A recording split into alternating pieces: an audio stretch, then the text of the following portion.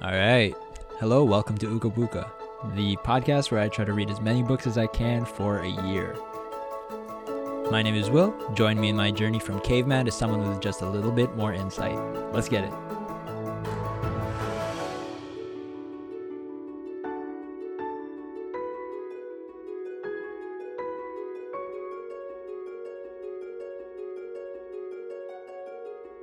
Okay, welcome back to another episode of Uga Buka. And we have a pretty short book today and a short review, but nonetheless a very good book. And a book that tries to answer the question, why treat people only to send them into the same conditions that made them sick in the first place? This book is going to be about the need for professionals who realize that health begins in our lives where we eat, live, and play. Today's author is Rishi Manchanda. For over a decade as a doctor, I've cared for homeless veterans, for working class families. I've cared for people who live and work in conditions that can be hard, if not harsh. That was Rishi Manchanda introducing himself at his TED Talk called What Makes Us Sick. It's also the source of the book we're talking about today, his TED book, The Upstream Doctors, in which he looks at how health begins at home and in the workplace and stems from the social and environmental factors of our everyday lives. Now, getting into it, I was super excited to read this book. I was super excited it was a short book and on a topic that I really was excited about in spectacular herb fashion. I'm a healthcare student, and public health is one of my really deep interests, which is why I wanted to read this book. It's something that I really want to know more about, and a field that I believe is worth exploring for any healthcare student like me. I had a public health class that I wish I had more in university, and I took this book as an opportunity to learn just a little bit more and expand my caveman brain. So this book is about Manchanda's journey, discovering social health in different contexts within India, in the Americas, wherever he worked, and the people he worked with, and how he came up with this idea of upstream culture and how to promote it. So getting into today's review is going to be pretty short. It's, again, a short book, but definitely not a bad book by any means. It's a great book. And let's get into who this book is for. So this book is mainly, I would say, targeted for healthcare professionals, students, and professionals that really want to understand the perspective of big picture healthcare. You know, why should we care? And those who want to understand the connections between social conditions and health. The book early on focuses on the US healthcare system, but makes good points that you will likely be able to relate to in some ways. Now, some questions I did have coming into the book is, of course, right in the title. What is an upstreamist? What is an upstream doctor, right? And what can we do to alleviate some of the problems in public health, knowing that this book was about public health, and how we can relate Manchanda and his experiences and translate them to our own local situations. Coming back to the book, however, in some aspects, again, it is a bit US-centric, so it makes it a bit hard to relate to if you're not from the United States, but of course still has some good points about it. The book, again, is very short, only about 50 to 100 pages long if you printed it out. And it's just a new perspective coming into health. It's obviously not going to be a full textbook or a college course, but still a great read nonetheless. It reads very easily and provides explanation to some of the problems in public health and a few solutions that Manchanda suggests. However, some of these I will somewhat disagree with, and we'll get into that later. But otherwise, it's great, and I would highly recommend it to anyone in a health field or a health adjacent field.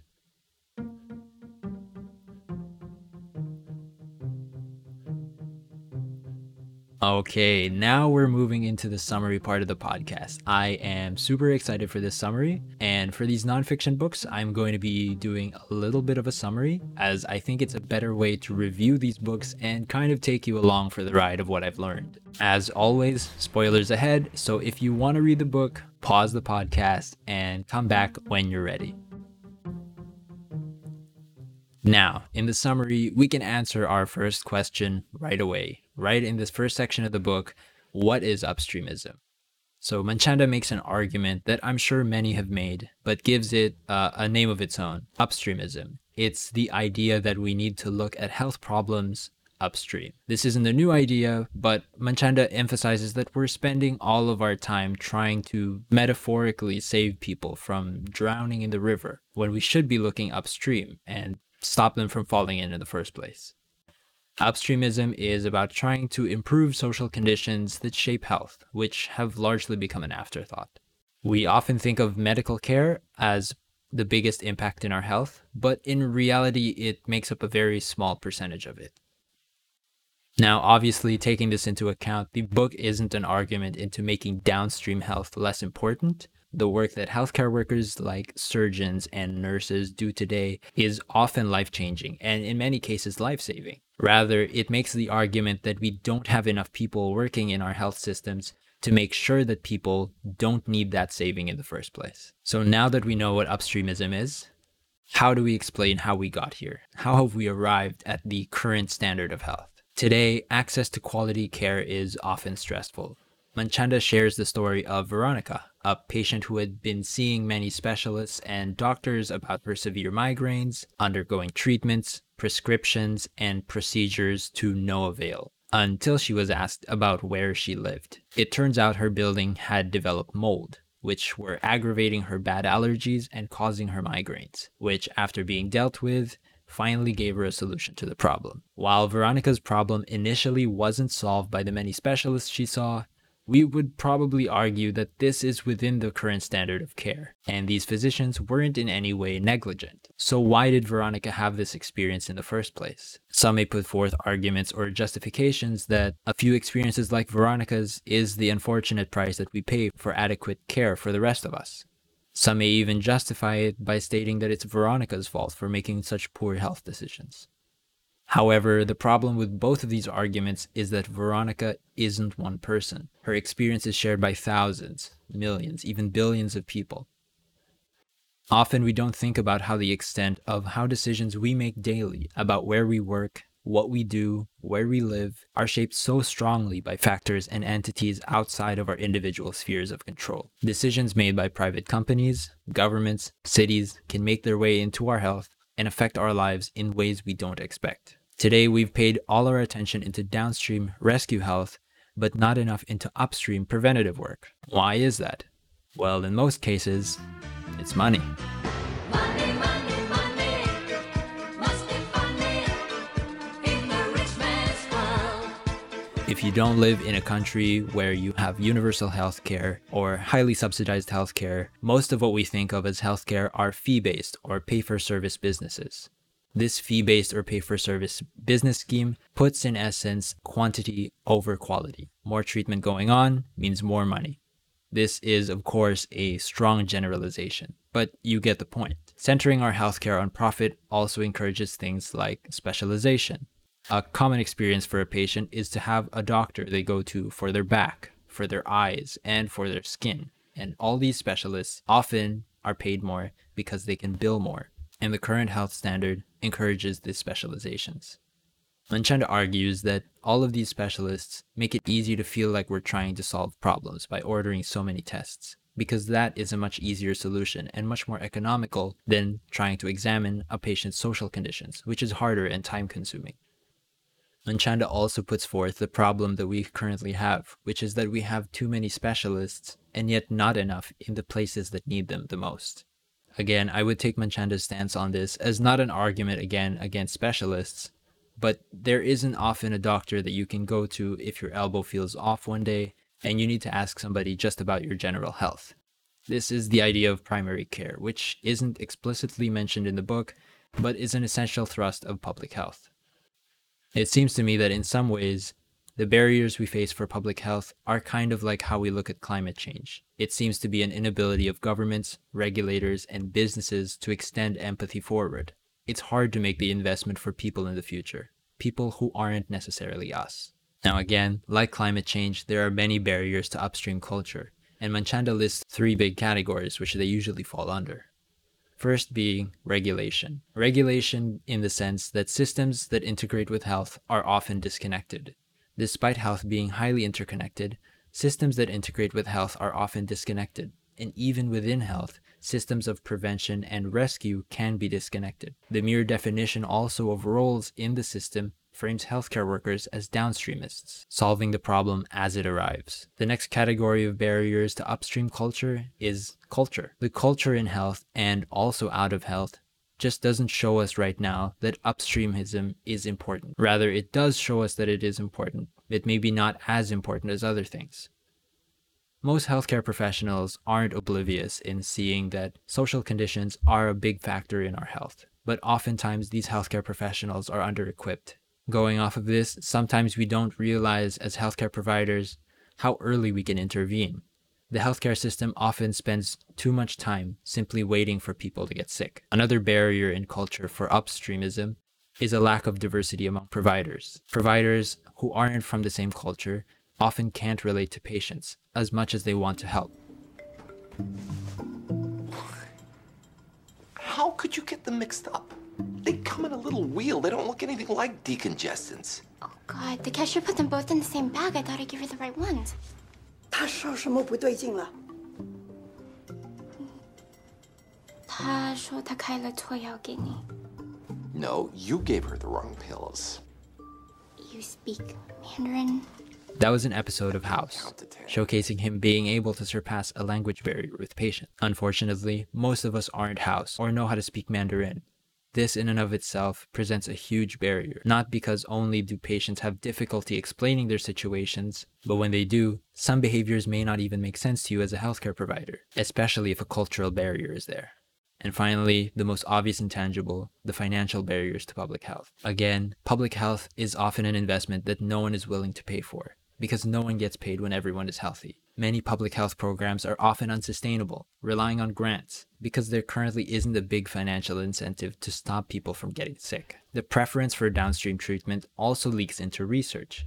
Because there's no money, there's no research into social determinants of health. And because there's no research, we don't know what the problems we have are, and we have no idea what solutions will work. And because we don't know what the problems are or what the solutions will be, there's even less incentive to risk these resources, especially when the health system is already stretched thin. Manchanda also shares some very inspiring stories of healthcare providers he's met through the years, starting their own community-based public health programs within their practices. While these stories were very inspirational, I think that Manchanda was unable to highlight something that was common in all of these stories that he presented. These upstreamists seem to be working in isolation in every story. While they did have very big teams of physicians, nurses, legal experts, and social workers working with them, their impact was mostly confined to the communities that they serve. The barrier, it seems, is in scalability. Hong Kong health authorities have activated their most serious response level after an outbreak of a new type of viral pneumonia in China. A man has died from a new pneumonia virus in the central Chinese city of Wuhan. 41 other people have been diagnosed with the virus that investigators say resembles SARS. There is now a report from the Center for Disease Control that they have the first U.S. case. COVID has made it very clear that prevention is better than cure. But COVID is just one disease that we have to deal with, and certainly not the last we'll have to deal with. And in public health, we have to deal with not just COVID, but heart-related diseases, cancers, among many others. Our world badly needs more upstreamists, especially those who see the need to innovate in systems design and incorporate new technologies into an equity agenda. But if you're not a clinician, why should you care? Chances are, if you're reading this book with me, you're probably living a pretty comfortable life. There are billions of people out there who will never read this book or hear this podcast and never understand why they keep getting sick, and not realizing that aspects of their environment, not necessarily under their control, have made it hard for them to stay healthy. The death toll in the U.S. tops 200,000, the highest in the world. Worldwide coronavirus deaths have passed the 1 million mark, with 20% of those in the United States. And now we move to the part where Rishi Manchanda offers some suggestions on how we can help solve this, even if you're not a clinician. And this is the part where I have some beef with him. He offers 6 suggestions on how to help promote upstream culture in our health systems. And half of them I will agree with, and half of them I doubt are very, I doubt will be very effective in many situations. But here we go. The first being, ask your doctor about it. Manchanda literally writes to ask your doctor if he's an upstreamist. And I would very much disagree with this.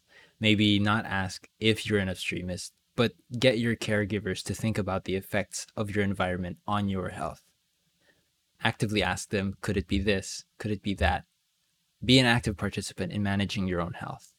The second point he raises is to share your data with your doctor. So he means to track the air quality in your area, the number of steps you take per day, how you get to work, etc. He also mentions that eventually clinicians who care enough could aggregate data from willing patients. Again, this makes the bold assumption that your doctor will even care, given that the current system they operate in doesn't give emphasis to these social determinants of health. And third, he mentions to rate your healthcare provider. This might be an American thing, but I don't think this applies to everywhere in the world. He says to make an assessment and to share with your neighbors and your health department. Again, the first 3 tips are very good questions and tips for a professional that maybe works in health or works in a health adjacent field, but maybe not for your everyday patient. It's kind of ironic that the first 3 solutions that Manchanda proposes are also somewhat downstream. Now moving on to the next 3, which I do wholeheartedly agree with. The fourth solution he presents is to vote with your feet. Essentially, if you have a satisfying upstream focused experience from a doctor or a clinician, tell people about it. Tell your friends to check it out. The more people that are enjoying this kind of care, the more it will be encouraged in future care. Next is to vote with your dollars. Also agreed. You can also influence how your own workplace thinks about health. Again, this isn't limited to maybe influencing what kind of insurance provider your company goes with, because change for health can come in the form of advocating for regular exercise in your workplace and improving work-life balance. Health can just be about being healthier and happier at work, where many of us spend a very large chunk of our time. And finally is to vote with your vote. Absolutely, of course. Look, this system is so dysfunctional that it really is pathetic. How do you end up spending twice as much per person on healthcare and have 87 million people uninsured or underinsured, 30,000 people dying each year because they don't get to a doctor when they should, 500,000 people going bankrupt because of medically related debt. That was Bernie Sanders in his recent presidential run. Government, of course, at all levels play very big roles in our health. Again, think of health not just as hospitals and clinics and the treatments that you receive. Health also shows up in parks, in public transport, in sidewalks, in housing regulations, and the fast food joint they're building around the corner. It's important to remember that health shows up anywhere we do, so make sure that the people you vote for understand that. Finally, after reading Manchanda's book, I think that he meant not to imply that to be an upstreamist, you have to go out there, change laws, change regulations, to make things better for people in these ways. But we need our current health culture to change. It's just as important for our healthcare providers to research the latest surgical techniques as it is important to make sure that people don't need surgery in the first place. By advocating for better regulations, laws, addressing inequalities and injustices, and the many aspects that touch our lives. And that all starts with understanding that health is more than treating ourselves in receptors and dysfunctions, and that our health as an individual relies on everyone else around us too. Thank you so much for listening to this episode of the podcast. I really enjoyed this book, and I thought it was a great peek into the work of public health physicians in the United States. And Rishi Manchanda presented some really good stories, really great stories of healthcare providers working to make sure that they really are promoting social health in their own communities. I'd highly recommend that you check out the book if you have some time. Thank you for listening to this episode of the podcast. If you'd like to follow along on our next book is going to be Never Let Me Go by Kazuo Ishiguro.